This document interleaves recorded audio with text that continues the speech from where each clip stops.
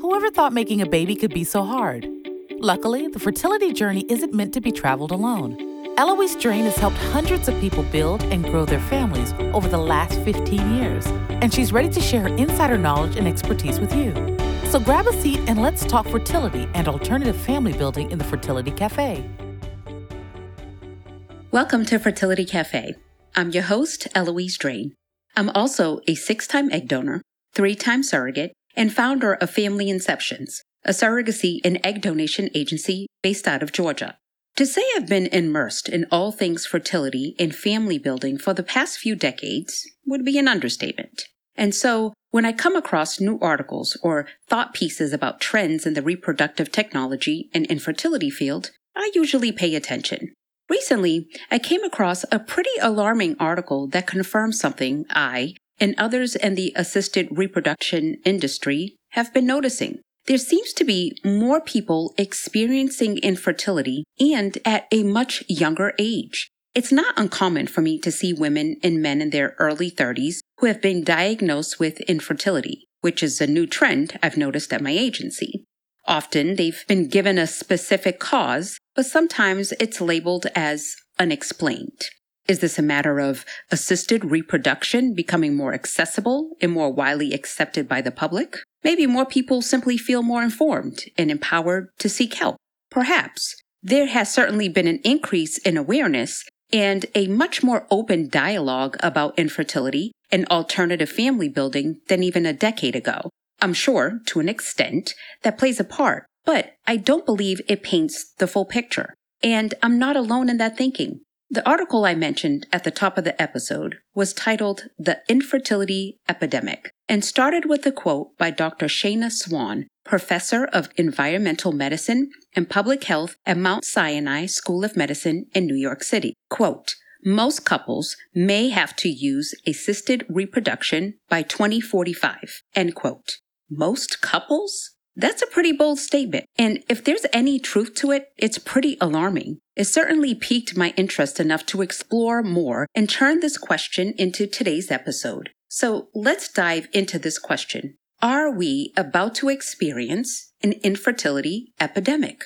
Dr. Swan wrote and researched the book Countdown: How Our Modern World is Threatening Sperm Counts, Altering Male and Female Reproductive Development, and Imperiling the Future of the Human Race.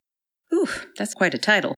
Dr. Swan's research is centered around the question of how chemicals in our environment affects the reproductive health of both men and women. Her research has shown the following revelations. Across the globe, fertility has decreased by more than 50% over the past 50 years. Men have roughly half the sperm count today than men had on average 2 generations ago, and trends show that the risk of miscarriage is steadily increasing among American women. The culprit, according to Swan and others who study the issue, is the prevalence of endocrine disrupting chemicals, or EDCs, in our everyday lives.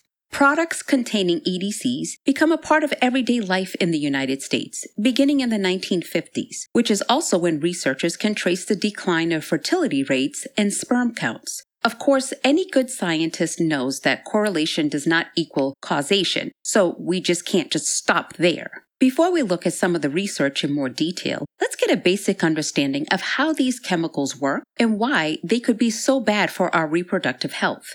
EDCs are chemicals that have an effect on human hormones, particularly estrogen and testosterone. The name itself pretty much gives away what they do. They disrupt our endocrine systems, which is what regulates our hormones. EDCs cause disruption by either entering our systems and tricking our bodies into believing they're the actual hormones that we need, or by preventing our natural hormones from doing what they're supposed to do.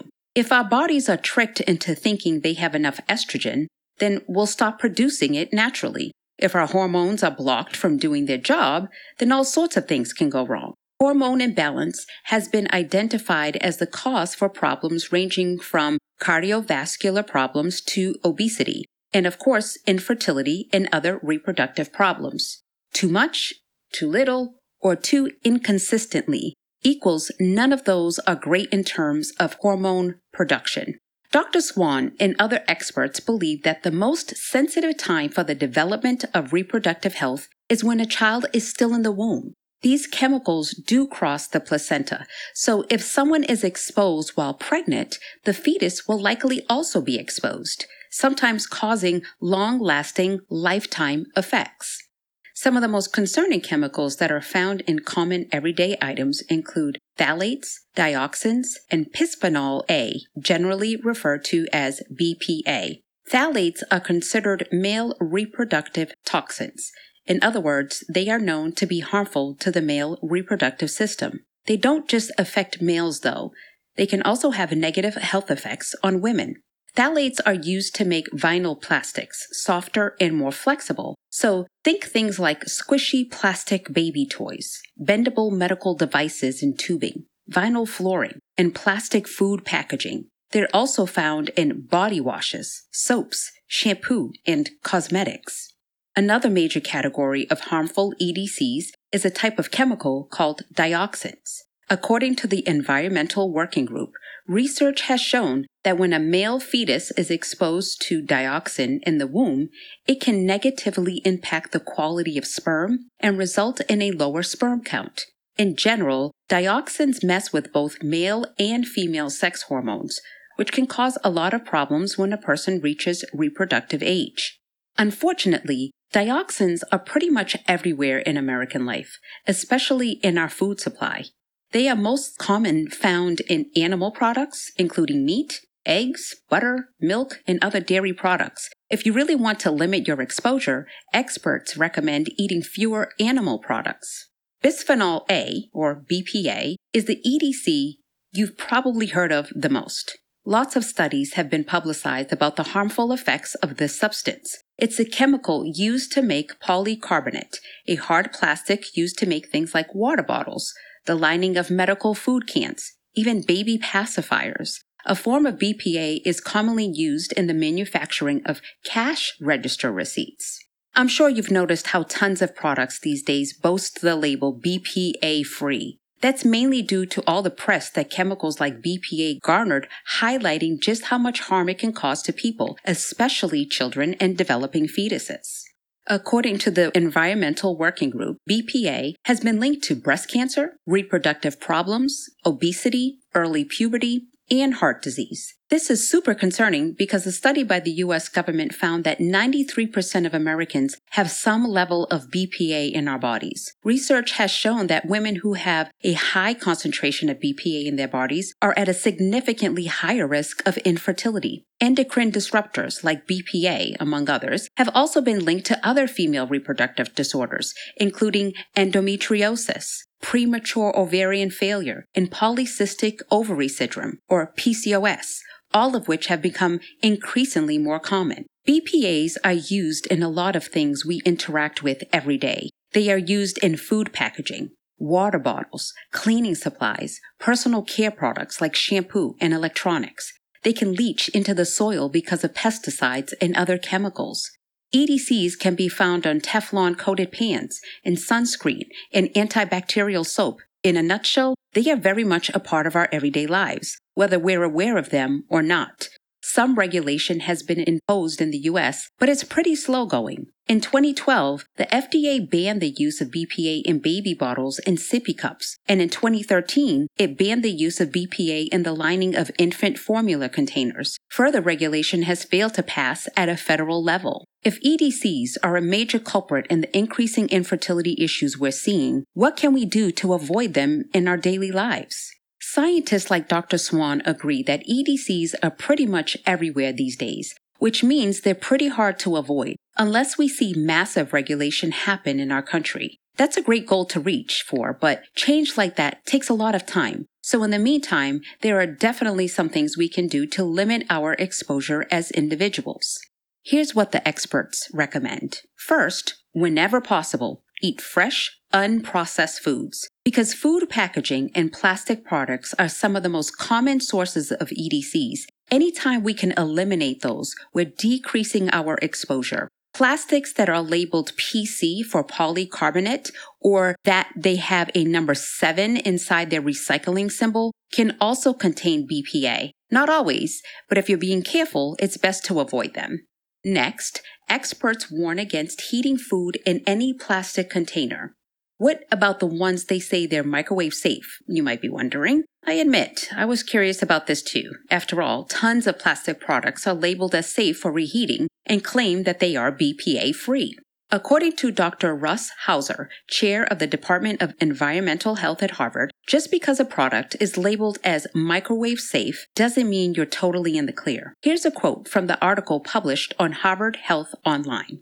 Quote, "To get the FDA's designation of microwave safe, manufacturers must test the containers, estimating how long the container will be in the microwave, how much a person is likely to eat from the container, and the anticipated temperature of the food inside.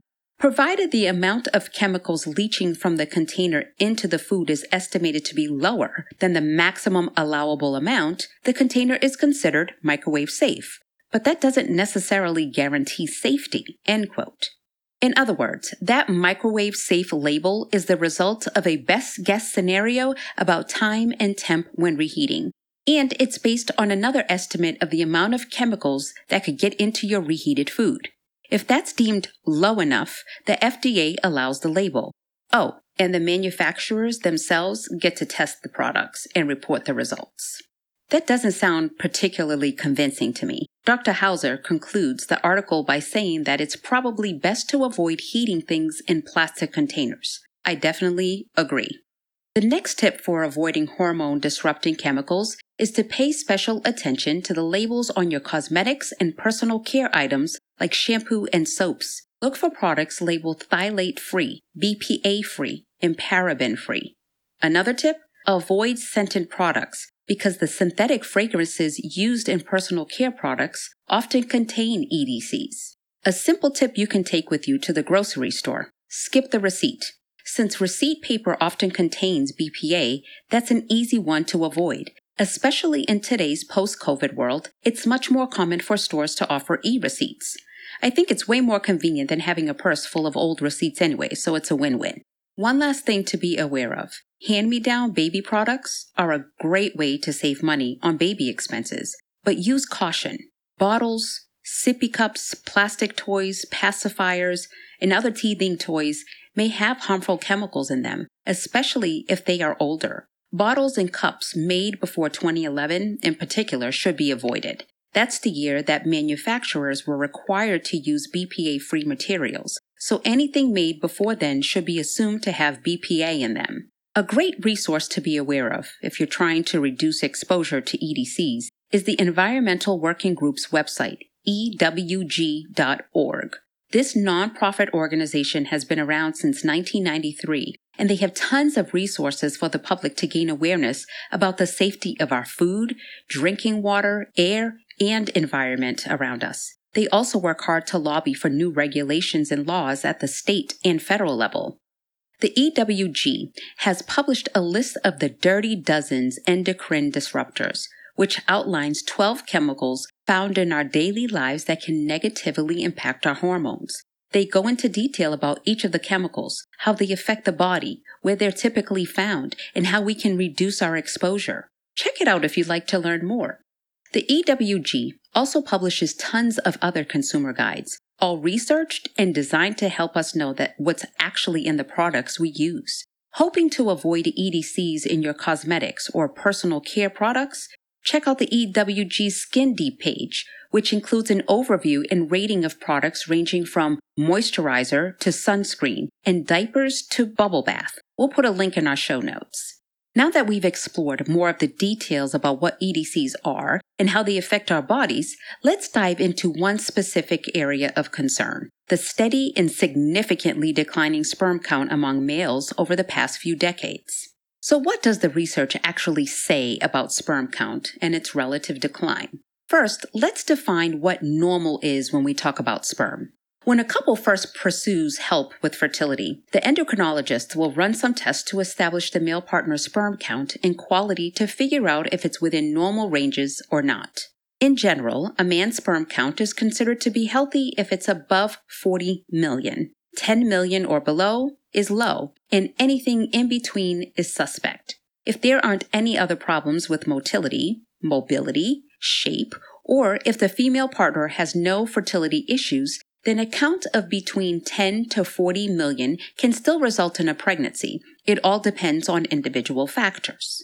According to the study by Dr. Levine, an epidemiologist at the Hebrew University of Jerusalem, male sperm counts have been steadily declining year over year for decades now. The data is pretty convincing, which leaves us with the question of why. First, let's look at the data. According to Dr. Levine's study, between 1973 and 2011, sperm counts fell about 1.4% each year. 1.4% might not sound like a lot, but over nearly 4 decades, it translates into an overall decline of 52%. To put it another way, it means that a man in his early 30s today has roughly half the sperm count his grandfather did at his age. Dr. Levine and his team actually compiled their data from 185 different studies with over 43,000 men. They only included studies that counted sperm with the same methods, had a good sample size, and were made up of men who didn't have pre-existing fertility or other significant health issues. They also made sure to differentiate between men from Western countries and those from elsewhere around the world. All in all, it seems like pretty solid research. Here's the conclusion they came to. Among Western men who had no known fertility issues, sperm concentration fell from 99 million per milliliter in 1973 to 47.1 million per milliliter in 2011. In other words, sperm concentration fell by 52.4%. Total sperm count, as in the number of sperm in a semen sample, fell by slightly under 60%. Those are some pretty big and convincing numbers. But how about this for a revelation? Men from other non-Western countries did not have any of the same declining trends. So what's the difference? Environmental biologists like Dr. Swan would say it all comes back to those EDCs, the chemicals that Western society has made so prevalent and that just so happens to mess with our hormones. Others say the jury is still out. Factors like smoking, rates of obesity, declining physical activity, and other things could be at play. Remember Dr. Swan's headline about most couples requiring reproductive technology to help them get pregnant by 2045? By the way, that's really only 24 years away.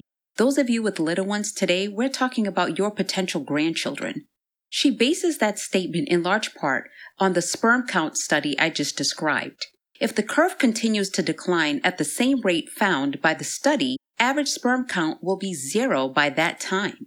Now, is that a reasonable outcome? I'd like to say no, but as Dr. Swan points out, there is no sign that this decline is about to plateau. On the contrary, it's been holding steady at that 1 to 2% decline each year. Okay, we were just fairly deep in the weeds with numbers and scientific studies about specific issues like sperm count. Let's take a step back for a bit and talk about infertility in general and what the trends look like. How is it defined, diagnosed, and treated? Who is at risk for infertility, and what can be done to treat it, if anything? According to the CDC, infertility is usually defined as being unable to get pregnant after at least 12 months of unprotected sex. It's at this point that most experts recommend seeing a specialist known as a reproductive endocrinologist. A woman's fertility is known to decline around age 35, so doctors recommend seeking treatment after 6 months at this age or older. Infertility is a common issue, with 7% of all married women in the U.S. unable to get pregnant after a year of trying, and 12% of women overall. For heterosexual couples, about a third of the time, the male is found to have infertility problems. On average, most experts say that about a third of all infertility cases are because of female fertility issues. Another third are solely because of the male partner's infertility. 30% are a combination of both, and about 10% of cases have an unknown cause. Male infertility can be diagnosed by an examination of the movement, shape, and number of sperm in a man's semen. Abnormalities in sperm can be caused by trauma to the testes, cancer treatment, certain medications, drug or alcohol abuse, hormonal disorders, genetic disorders, or other medical conditions. Of course, environmental toxins, as we just talked about, also play a factor. A man is at increased risk of infertility as he ages, with men over the age of 40 experiencing more difficulty than younger men. Although most experts agree that fertility doesn't really start to drop off until a man is at age 60 or older. Infertility in women can be more difficult to diagnose, as there are several reproductive organs at play: the ovaries, fallopian tubes, and the uterus. If a woman has a condition that affects any one of those organs, she can have trouble conceiving. Let's take a look at different causes of infertility in each of these areas. First, the ovaries. You can't get pregnant without an egg. Women are born with all the eggs that we will ever have, over 1 million. They are stored in the ovaries, and when a woman begins menstruating during puberty, at this point, she has about 300,000 eggs remaining. Her ovaries will release one each month during ovulation. That's how it's supposed to work anyway. There are several things that can go wrong with the ovaries and/or ovulation. If a woman has irregular cycles, that means she's either not ovulating or not ovulating regularly, which can make getting pregnant difficult to impossible. The most common cause of irregular ovulation is PCOS, polycystic ovary syndrome. Women with PCOS, or PCOS, often have excess androgen, or male hormone levels, which is one of the points Dr. Swan cites in her research about how chemicals affect our hormone levels. Could our exposure to hormone-disrupting chemicals be to blame for the prevalence of PCOS? It's worth doing more investigation for sure. Other causes are thought to be excess insulin, chronic low-grade inflammation, or hereditary factors. Obesity is one of the more commonly cited risk factors, but overall, doctors aren't sure what causes PCOS most of the time. If you would like more information on PCOS, check out our episode 32. Another cause of female infertility is known as diminished ovarian reserve. That's just a fancy way of describing when a woman has very few eggs remaining in her ovaries. Sometimes this is due to disease, but most of the time it's because of natural aging. A woman's egg count steadily decreases over time, which is where the magical age of 35 comes into play. On average, this is the age that a woman's egg supply becomes small enough to have a negative impact on her fertility. It's also when the quality and therefore the viability of her eggs begins to decline. There are other possible ovarian causes of infertility, but those are the most common. Let's move on to the fallopian tubes and the uterus. Blocked fallopian tubes are another common cause for female infertility. If an egg is released from the ovary, but it's blocked from traveling through the fallopian tube, then pregnancy can't occur. A quick refresher from high school biology class. Once an egg is released during ovulation, it enters into the fallopian tube. During intercourse, sperm travels through the fallopian tube, which is typically where fertilization takes place. If there's any sort of obstruction or blockage in that tube, that makes it pretty difficult for the egg and sperm to meet and then travel to the uterus. A partially blocked tube can increase the risk of an ectopic pregnancy, which is when the fertilized egg implants into the fallopian tube rather than the uterus where it's supposed to be. Ectopic pregnancies aren't viable and can be fatal for the woman if left untreated. Blocked fallopian tubes are most commonly caused by PID, or pelvic inflammatory disease, which is a result of sexually transmitted diseases like chlamydia or gonorrhea. Other causes include endometriosis, previous abdominal surgery, past uterine infections caused by miscarriage or abortion, history of a ruptured appendix, or other previous surgeries involving the fallopian tubes. Problems or abnormalities in the uterus can also cause infertility. Fibroids are a common issue, with estimates showing that 20 to as many as 60% of women of reproductive age have some prevalence of fibroids. Fibroids are benign tumors that grow in the uterine wall. They are especially common among Black women and women who are overweight. Fibroids can leave scarring and adhesions on the uterus, which makes it difficult or impossible for implantation to occur. The shape of a woman's uterus can also cause infertility or increase the chance of miscarriage. One common issue with uterine shape is a uterine septum, which is a band of fibrous tissue that runs through the uterus, dividing it and often reducing blood flow to certain areas. This makes it very difficult for the placenta to grow when an egg is fertilized, making a viable pregnancy unlikely. Women with a horn-shaped uterus, known as a unicornuate, I hope I said that right, uterus are at increased risk for miscarriage, ectopic pregnancy, preterm delivery, and infertility. Often women who have this also have just one functioning fallopian tube, making pregnancy all the more difficult.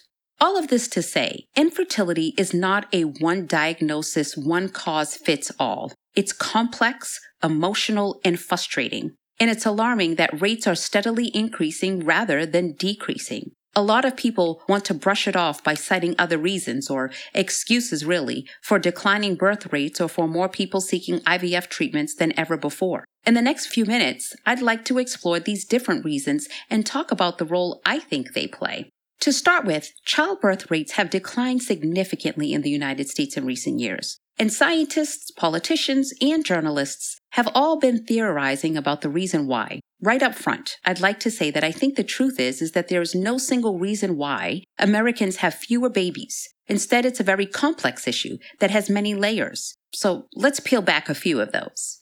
In March of 2021, several news stories came out with new statistics showing a somewhat surprising and significant decline in the number of babies being born.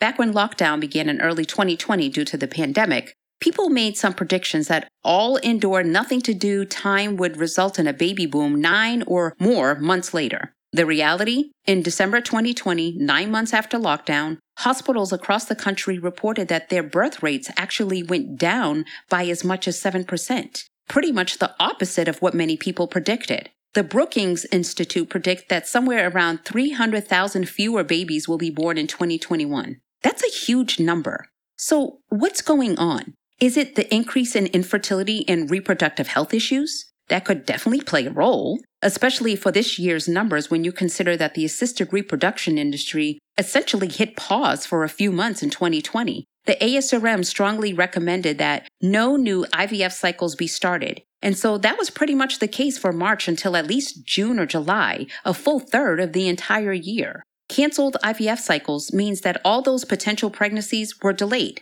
sometimes indefinitely. Even after clinics began to open back up, many individuals decided to put off treatment even longer because of the uncertainty of the pandemic life. No one really knew how COVID-19 would affect pregnant women, developing fetuses, or newborns. So for those who had the choice, holding off for a while seemed like the best option. Now, more than a year since the lockdown, we know a lot more about how COVID-19 impacts pregnant women and babies, both those developing in the womb and those who have been born. Everything feels significantly safer as the world opens back up and people get vaccinated. But are birth rates following the trend of getting back to normal? So far, it doesn't seem like it. Which brings me to another commonly cited reason for lower birth rates: the economy. It costs a lot of money to have a baby in this country. We just published an in-depth article on our website about how much it actually costs to raise a child in the United States. We'll link it in our show notes. On average, it will cost over $200,000 to raise a child from birth to age 18, and that doesn't even account for college savings. The long-term picture, spread over 18 years, may seem doable for you. If you divide it out, that's just over $10,000 a year. Okay, so that doesn't sound too bad. But people of childbearing age today, mainly millennials, are looking at the immediate financial burden of having a child during the second global recession and first major life-disrupting pandemic of their adult lives. In the U.S., a birthing parent can expect to pay, on average, $11,000 out of pocket in healthcare costs to have a baby. Then there's childcare to consider. Unlike most other Western countries, we don't offer working parents much help in terms of making childcare affordable. Many parents report spending a third or more of their income on daycare expenses. On average, it's over $11,000 a year for full-time infant care, just shy of $1,000 a month. Then there's the cost of all the gear like car seats, strollers, cribs, bottles, and so on. Can you really blame millennials for being hesitant to pull the trigger on parenthood? Especially when you consider that many saw their jobs disappear, their wages cut, or their general industries become destabilized during the pandemic. Who wants to start a family when it costs so much and the world is so scary? It's understandable that many people will choose to wait. And yet, there are many others who will go to great lengths to have a baby, despite all that's going on in the world. I'll admit, my viewpoint is definitely skewed, And if you're listening to this fertility podcast, I'm guessing you're raising your hand to signal that you're one of those people who is all about family building, despite the obstacles. I work with intended parents each day who will move heaven and earth to have a baby of their own. But still, I get it when you look at the broad view of things. I understand that having a baby today can be a huge financial burden, and I am sure that plays a significant role in our declining birth rate. Another frequently cited reason for more women having trouble with fertility is the trend of women putting off having children until later in life. Research shows that after age 35, the number and quality of a woman's eggs decline. And so, if more American women are waiting until their 30s or later, it's logical that we would see more people having trouble getting pregnant. According to a 2018 Pew Research study, the median age that women have their first child is 26. In 1994, it was 23. The study notes that this delay in childbearing seemed especially significant following the Great Recession of 2008. Besides economic uncertainty, they note that the data also reflects fewer teen pregnancies, better access to contraception, an increase in women pursuing higher degrees, more equal career opportunities, and an average older age for getting married. Like I said early on in this episode, there isn't a single cause we can point to when we talk about reasons why more and more people seem to be struggling with infertility.